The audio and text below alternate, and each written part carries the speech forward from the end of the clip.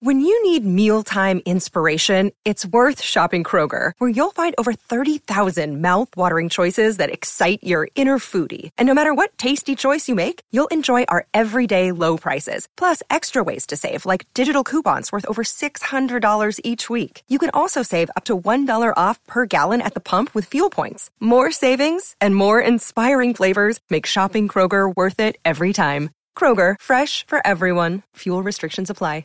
Welcome to Curaleaf, a medical marijuana dispensary. Whether you're a longtime patient or you're just getting acquainted with this incredible plant, Curaleaf of Pennsylvania is honored to guide you along your medical marijuana journey. Visit us soon at our new State College location.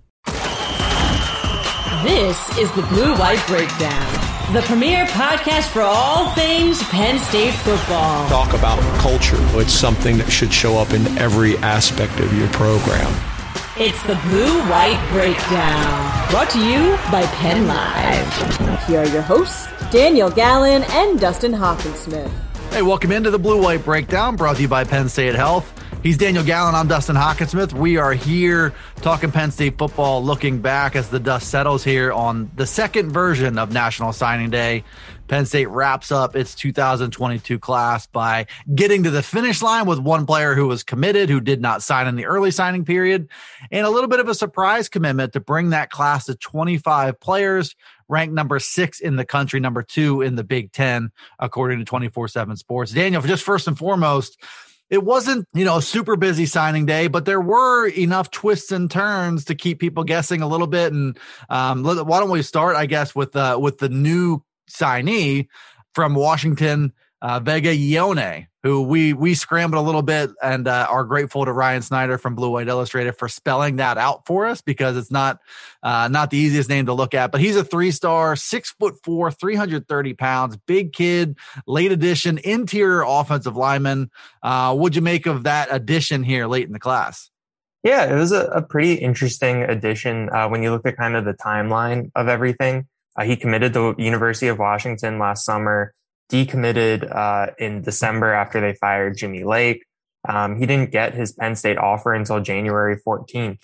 And it's not even a month later, and he is signed, sealed, delivered. James Franklin kind of said that when you get to that point in the cycle with a kid that you don't necessarily know if they're coming on the official visit, just kind of to take a trip to get that all expenses paid experience. But it seems like there is a genuine connection. Phil Troutwine, I think, flew out there to see him. Stacey Collins, the new special teams coordinator, was really familiar with Ioane and that program. Graham Kapowsin, the Class 4A state champs in Washington this year, from Stacey Collins' time out west. That was kind of the thing, as a bit of a tangent, when they hired Stacey Collins. He's someone who's exclusively worked west of the Mississippi.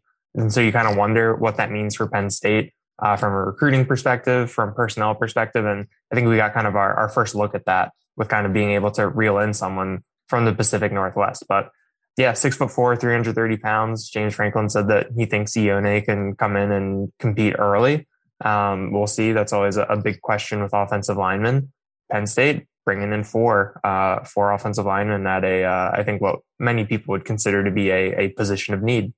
Yeah, and I think that's the interesting thing, because you couple that commitment with, and I know we'll talk about these guys coming up, but in the 2023 and 24 classes, there are 8 total commits, and 4 of those are on the offensive line, 3 in the class of 2023. Then they add a late one in the class of 2022. The optics suggest that this is in response to where they were at the end of 2021. I know this is a much bigger picture issue than that, and it's not just in response, but what do you make of the program really going hard after offensive linemen on the heels of the 21 season? Yeah, I think it's easy to kind of draw that connection. I mean, we all saw how that offensive line struggled despite having a bunch of guys with experience. And I think it is easy to kind of say that, this is in response. But I mean, this isn't NFL free agency. Like, you're not going to go out and sign 4 or 5, game day ready offensive linemen. I think that when you look at young guys who can contribute in 2022, I've said this before and I'm going to keep saying it.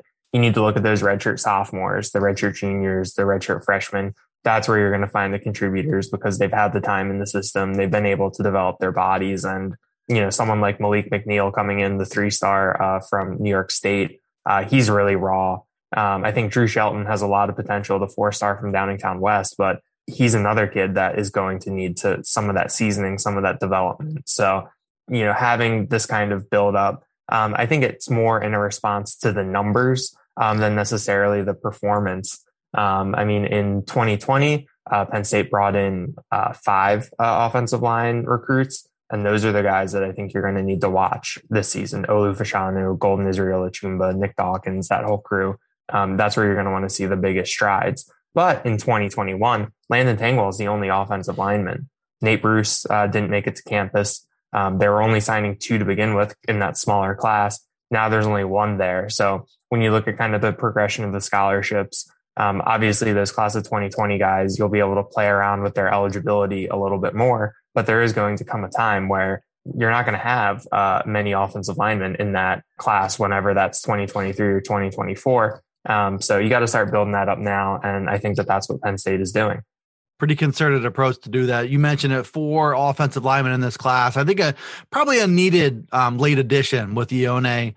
He joins JB Nelson from Lackawanna College, Drew Shelton, talented kid from Downingtown, and Malik McNeil, as you mentioned, 6'7", 330 plus pounds from New York. I mean, you look at, the physical stuff there. He moves really, really well, but he is going to need some development time. Really the only one of that group, and just because he's a JUCO, is that you can really think about in 2022 would be JB Nelson, and it'll be interesting to see. But to your point, that group of redshirt sophomores, you just don't hear much about these guys behind the scenes, and it takes time, but you have no idea how these guys are developing, if they're on schedule, ahead of schedule, behind schedule, and so you don't really know until they arrive. And I think it's probably true with a lot of positions, but especially on that offensive line. Nobody's just going out of their way to talk about the developmental offensive lineman, but this is the time this coming season with looking at how many spaces look to be available on that 2 deep, even if it's not starting jobs. That group of guys, their time is now. And I think, I'm sure they're hoping to build up competition to make this sort of like a make or break type year. Either they establish themselves or maybe they're in trouble with some of these younger guys. With a lot of these offensive linemen, it's definitely kind of out of sight, out of mind, where you'll scroll through the roster and be like, oh, yeah, Jimmy Christ is on the roster. When he kind of came onto the field in that Rutgers game when they were so shorthanded up front, you were like, oh, this is someone that has been kind of, tucked away, kind of hard to gauge. I mean, with the offensive line, it's just everything is so technical where, obviously if you play on the defensive line, you really do need physical development there too, but you can make things happen with instincts and athleticism. Whereas on the offensive line, obviously you need to be athletic and you need to have instincts, but I guess those things can't kind of take you as far at that position. At least from my perspective, kind of as in my experience watching, some of these guys develop in the NFL, in high school, and at some other colleges. The stakes are so high because one bad rep can blow everything up. And the guys you're facing are so good and so strong and so much faster. I mean, it really does. You can have that physical talent, but the odds of a kid coming in with, the right amount of strength, the right amount of, foot quickness, if you're talking about tackles, hand placement, those types of technical things. And, just all the little things that add up to a great big deal. It just does take time, even for special offensive linemen. Landon Tangwell could be an exception because he pretty much carried himself like a 30-year-old coming out of high school. So it doesn't surprise me that much. This group is not bad. I know Penn State fans are looking at this offensive line with a really skeptical eye, as they probably should. But I think there are some interesting pieces here, and they're only adding to them. We'll talk a little bit more about the future pieces here in a second, but I want to stick with 2022 and Tyrese Mills, the safety from Lackawanna College. He was the only player who was committed, who did not sign in December. He got to the finish line. Whatever he had to take care of before he could make this happen, they took care of it. He's listed at 6'1", 195 pounds. It's easy to draw some comparisons to Jaquan Brisker or maybe Jair Brown because of where he's coming from and the amount of success that those guys had. But I found it interesting that James Franklin drew a different comparison for Tyrese Mills, who was the number 2 junior college player in the country in this class. Yeah, I think that with bringing Mills in, I think the thing that stood out to me was that Franklin said that Mills is someone who could play kind of the field linebacker That's a position that we've seen guys like Curtis Jacobs and, Brandon Smith earlier in his career, but I think Jacobs was a little bit more well suited to that spot. And that's where we've seen Jonathan Sutherland see some time too. So I think that's pretty interesting. Franklin said that Mills is best when he's playing downhill, depending on how Manny Diaz wants to use the linebackers, how they use kind of that third linebacker spot, the type of player they want there. I mean, it seems like Mills is someone that they can really move around the defense and kind of make some things happen. I mean, they're bringing in 4 potential safeties with Christian Driver, Mekhi Flowers, KJ Winston. And they all kind of seem to be different kind of players when you look at their athletic attributes and some of the things they've been able to do. But I think of those 4, I think Mills, the way that he's been described, is probably a little bit more of a thumper than those other guys. So, it's a good, solid addition. He has the time from Lackawanna. He's coming in behind Brisker and Brown. Obviously, it's hard to expect him to be those players. And, Penn State's hits on Lackawanna guys have been home runs. But you've got some misses in there too. So it's going to be interesting to see. James Franklin said he wished that Mills could have been on campus at the semester to kind of get this spring. But when he comes in, he'll have the chance to compete because there's an open spot next to Jair Brown on the back end. Jalen Reed, Keaton Ellis are there. Driver, Flowers, Winston coming in. That's going to be a fun competition. I misspoke, by the way. Number 2 JUCO in Pennsylvania, number 14 in the country. Still, highly regarded junior college player from a place where they've had a lot of success at that position in particular. And you make a good point about the 4 safeties who are coming in, because from my viewpoint, KJ Winston looks like the most natural, experienced, polished safety of the group. Mekhi Flowers is probably the most explosive athlete of the group. And Christian Driver, the son of Donald Driver, maybe the most instinctive pure football player of the group. And then you throw in that downhill guy with Tyrese Mills. The competition will be interesting. You have an opportunity to use these guys in different ways, however many Diaz wants. So it's nice to have the variety of talent, the versatility within the scheme to be able to get different types of looks on the field. So yeah, it's a good group coming in. I don't think there's a ton of pressure for any of the 4 to really play a huge role in 2021, because I feel like Keaton Ellis and Jalen Reed are pretty firmly established at that point. But Tyrese Mills will be one to watch, because what we saw from Jair Brown and from Jaquan Brisker was to play a pretty solid reserve role, not a huge number of snaps in year 1, and then build that base and play a much bigger role in year 2. So we'll see if he can follow that blueprint. And especially at defensive back, I mean, that's a position where you can rotate in, you can get experience. It's not like quarterback, offensive line, like you're going to rotate, and even linebacker, like you're going to rotate guys through on the back end. We saw that last year with kind of how Kalen King and Johnny Dixon got time behind Joey Porter Jr. and Tariq Castro-Fields down the stretch. So, I mean, of those 4, I think it's most likely you see Tyrese Mills on the field next season. But I think that he'll get a chance, which when you bring a kid in, I mean, that's all you can ask for, a chance for him to make an early impact. Looking back at Marcus Allen, I think there were probably some times where you wish that his ball skills and his coverage and his range were a little bit better. But at the same time, one of the challenges with high school safeties is, in this case, a junior college safety, is to try to convince them to have that downhill mindset, to try to convince them to be able to play in the box and to get tough against the run and be physical. Some of these great athletes didn't have to do a ton of that, or they were so good and so dynamic in high school that they weren't getting pushed around very much. So it's nice to have a guy coming in who you don't have to convince him of anything. His style plays that way, and I think it's a really valuable addition in addition to his talent there.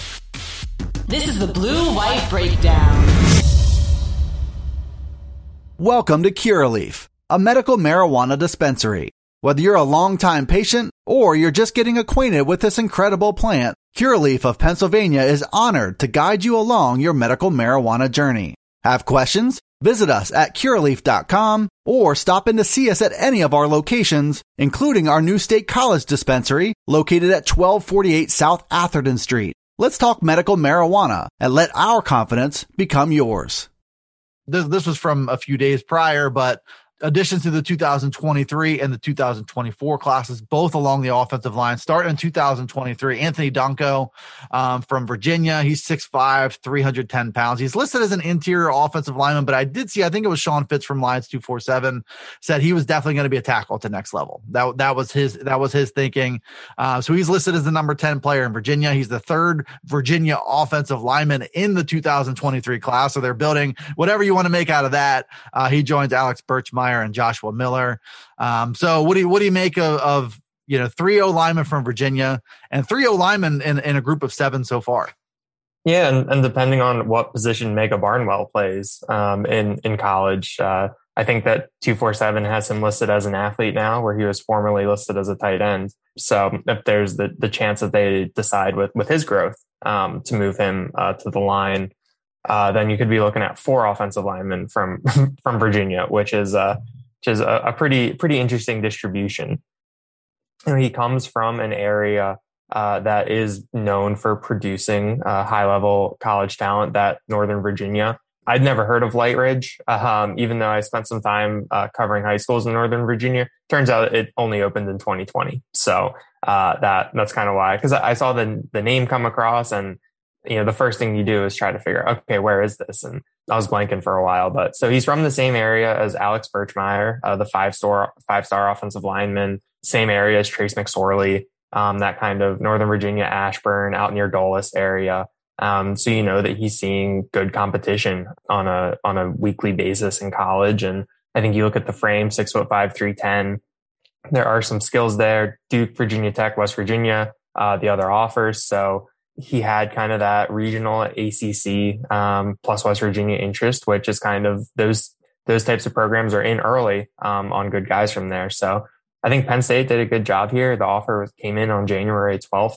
And I'm really interested in kind of watching a little bit more of him and kind of learning a little bit more about him, because, obviously my ear isn't to the ground on the recruiting as much as some other people, but I vaguely remember him getting that offer. And then when I saw his name come across on Friday, I was in the car driving to DC for a 3-day weekend. And I saw the "We Are" tweet come across, and I saw the name, and I was like, I'm going to have to do some research.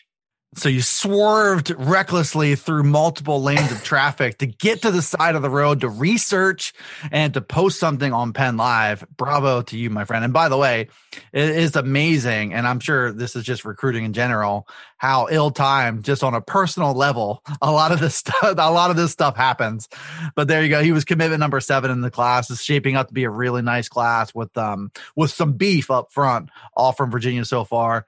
2024 got its first commitment in Cooper Cousins from McDowell and Erie. 6'5", 285 pounds. And you have to keep in mind, we are talking about a current high school sophomore. So he committed on Saturday. He got an offer in October. First commit had a sprinkling of offers, and you suspect that maybe as he grows, I'm really curious to see where the 6'5", 285 pound freshman or sophomore goes from here, how much taller he gets, how much wider he gets, and ultimately what position he ends up playing. You watch his huddle film now from this past season, playing a lot of center, and certainly looks like lengthwise, especially if he grows an inch or two, we're looking at maybe more of a tackle at the next level, but with that versatile history that James Franklin likes so much. I watched some of the tape this morning, and as a sophomore, it's a pretty impressive selection. Pushing guys around, driving guys into the ground.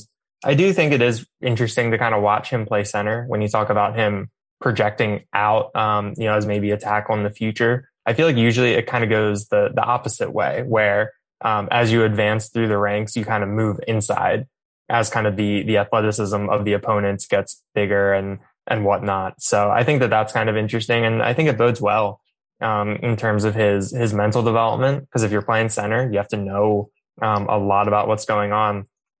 And I think it really showcases his athleticism. In some of his highlights, he's getting around the edge, he's pulling, he's getting into the second level. And I think that it's a lot of things that, from the untrained eye like me, it's a lot of things you like to see from an offensive lineman. So, like you said, a sprinkling of other offers: Kentucky, Pitt, Toledo, according to 247. It's kind of an interesting selection. second class in a row where you have that quote unquote first commit as an offensive lineman. I know it's a little different with 2023 because Barnwell was committed, decommitted, recommitted, but I think there was kind of enough of a gap there between the decommitment and the recommitment that you can kind of give Alex Birchmeier the nod as the first commit in that class. So it does seem to be pretty deliberate that Penn State wants to build its classes from the inside out, which is a little interesting given how 2022, the real emphasis, I mean, Drew Shelton was an early commitment there, but it really did kind of feel like the emphasis was on the skill positions for the Lions in the last cycle. Especially recently. And looking at Cooper Cousins, I wonder, what James Franklin has seen, what kind of height and size he has in his family tree to try to anticipate where he might be going. But it would be a real stunner if this sophomore who is listed at that height and weight is not, 6'6", 320 by the time this is all said and done. It would be a surprise to me. And if he's listed there, I mean, it's not unheard of that he'd be able to play on the interior spots, but that frame, most commonly you'll see it on the outside, but maybe a little bit of flexibility in his future. Speaking about the offensive line, we have a few more updates quick before we sign off here. And this was the same deal. Maybe I think it was a little bit later in the cycle last year, but Joshua Miller and Alex Birchmeier jumped out and shut down their commitments. They joined Mega Barnwell in doing so, which a lot of people kind of smiled at Mega Barnwell shutting things down. I was like, okay, how shut down is it from the kid who decommitted, recommitted? But I think the point remains, I think trying to send a message of stability in this group and try to send a message with leaders in this class. And just like Landon Tengwall was in the 2021 class, a really important guy. And I think the spring or early summer, that cycle, Alex Birchmeier being a primetime guy, like I think he's a 5-star in the 24/7 Sports Composite. For him to shut things down and for him to be willing to play that leader role and bring guys together in the class, I do think this is a significant thing, even though you kind of take with a grain of salt to some extent what a verbal commitment is and what a shutdown really is. Yeah, obviously verbal commitments are non-binding. We're still more than 10 months away from when these guys can actually sign. A lot of things can happen between now and then. But yeah, I think it was more kind of I think like in late spring last year, I think in May, was the first time that we started seeing these graphics come out. I think it was really kind of ahead of when visits were allowed again. In June, you had guys like Ken Talley come out and say that he was locked in. Drew Aller, Beau Pribula did it on the same day at essentially the same time, as kind of a little, everything's calculated when it comes to recruiting. There's always kind of an ulterior signal that's getting sent. And I thought that was kind of an interesting one in terms of the dynamic of the 2-quarterback class. It's a little bit earlier this year, but I think it makes sense when you factor in the timing of the visits and the fact that we're on kind of the more normal recruiting calendar as opposed to 2022, where we're still in the aftermath of 2021 and whatnot. I think that we'll see more guys do it right now. That's 3 out of 7. And I think Miller was the most recent of those because Birchmeier committed last July. Barnwell recommitted in September. Miller committed in December. So I feel like maybe some of these more recent guys that we'll hear from them in the future. And it's kind of, it's an interesting thing. It's another way to kind of get your school, get your class, get your recruit in the news again. Because it's kind of, you have the commitment announcement and then you might not hear from someone again until signing day. But this is kind of a reminder of who's in the class. We write about it, so we remind everyone of who's in the class and how good it is. And it's a good projection. I mean, I can't really think of another school that is really doing this type of thing. So recruiting never stops. And I'm sure that a couple other guys are going to be We Are forever in the next couple weeks and months. Last year, in the 22 class, I mean, there were some things swirling at that point. There was talk about Caden Saunders and Ohio State, and Caden Saunders and I think Notre Dame, and maybe even like Alabama. There was definitely some conversation out there about how committed he really was, and there was also conversation around that time about whether or if Drew Aller will get an Ohio State offer, and if that offer ever came, if he would. And so there was some speculation at that point. And so putting out these commitments, it was significant because of that, but it was also more reactive. And now this time around, it's a much more proactive blow. In addition to, I think that extra little round of news cycle that they get from it. Yeah, I think last year, like Drew Shelton was really the big one because he had the Florida visit. He was at Penn State, I think, the first day of the visit period, but then went to Florida, and then at the very end of the month, that's when he shut things down and reaffirmed his commitment. So a lot of these things, you want it to be peer driven, and I think that if you're in the recruiting class and you see the leaders saying that they're shutting things down and you haven't said that you've shut things down yet, I think that it kind of creates an interesting dynamic that I think can kind of keep things together and really bring a group of guys closer together. And it does bring a little extra layer to the significance of a verbal commitment, because when you say I'm shutting it down, it feels a little different if you change your mind after that. If you say you're verbally committed and you change your mind, a lot of guys do that. But it's a little different to be like, absolutely not. I am done with all this. And then 2 weeks later, be like, you know what? I'm actually not done. That weighs on you a little bit. So you have to think about it, and you have to weigh that. I'm sure there's a little bit of pressure, even if nobody's putting it on these other guys, the other four, to say the same thing. And now you've got something. Sam Pendleton from the 2023 class. He's a 4-star from Rivals. He includes Penn State in his top 5. Not much to say or think about that other than that Penn State's in the running. They've got offensive line momentum on their side, and sometimes that's meaningful in a position group on the recruiting front. But otherwise, just kind of wait and see on him. You kind of wonder how many more offensive linemen can Penn State take, and kind of what their overall number situation is going to be. Because you had small class, big class. Now, I think they have one of the bigger classes already. So we'll see how that kind of shakes out. But I do think it is interesting that you're seeing all these offensive line commitments. And then another offensive lineman has Penn State in the top 5. I think that kind of speaks to Phil Trautwein and kind of what Penn State is doing on the recruiting trail. One more news item: Anthony Wiggin, not a huge surprise, was not listed on the roster update from late last month, but now he's in the transfer portal, and I believe he's got 1 season of eligibility to try to take his talents on the road somewhere and crack a starting lineup and make the most of it. Yeah, I think Wiggins got one year left. Well documented, was your starter in week 1. Lost the job to Eric Wilson. He did start in a Rutgers game at right guard, I believe, when Penn State was hit hard by that flu bug. But Wiggin is someone who, when I mentioned earlier with Lackawanna, where the hits that you have are home runs, but when you miss, I mean, your hit percentage is still going to be, it's like baseball. Like, you're going to be hitting 300, and everyone's going to remember the 3 home runs, but there are a couple misses in there. I mean, Wiggin, Norvell Black, are 2 that really stand out from recent years. So, it goes both ways. And I think that it has been interesting the past couple weeks when the guys who weren't listed on the roster to kind of see where they end up. Wiggin in the portal, I believe AJ Litton in the transfer portal. But then the York Daily Record had a story with Drew Hartlaub, who was not listed on the roster. He had a year left. He's going to try to make it in the NFL. So I think that it is interesting to see kind of where these guys who aren't on the roster, where they're going to surface, whether that is in someone's, OTA program, this spring or, at another, college roster this fall. Good for Drew Hartlaub. If you're special on special teams, Dan Chisena made a roster as an undrafted guy as a special teamer because of his speed.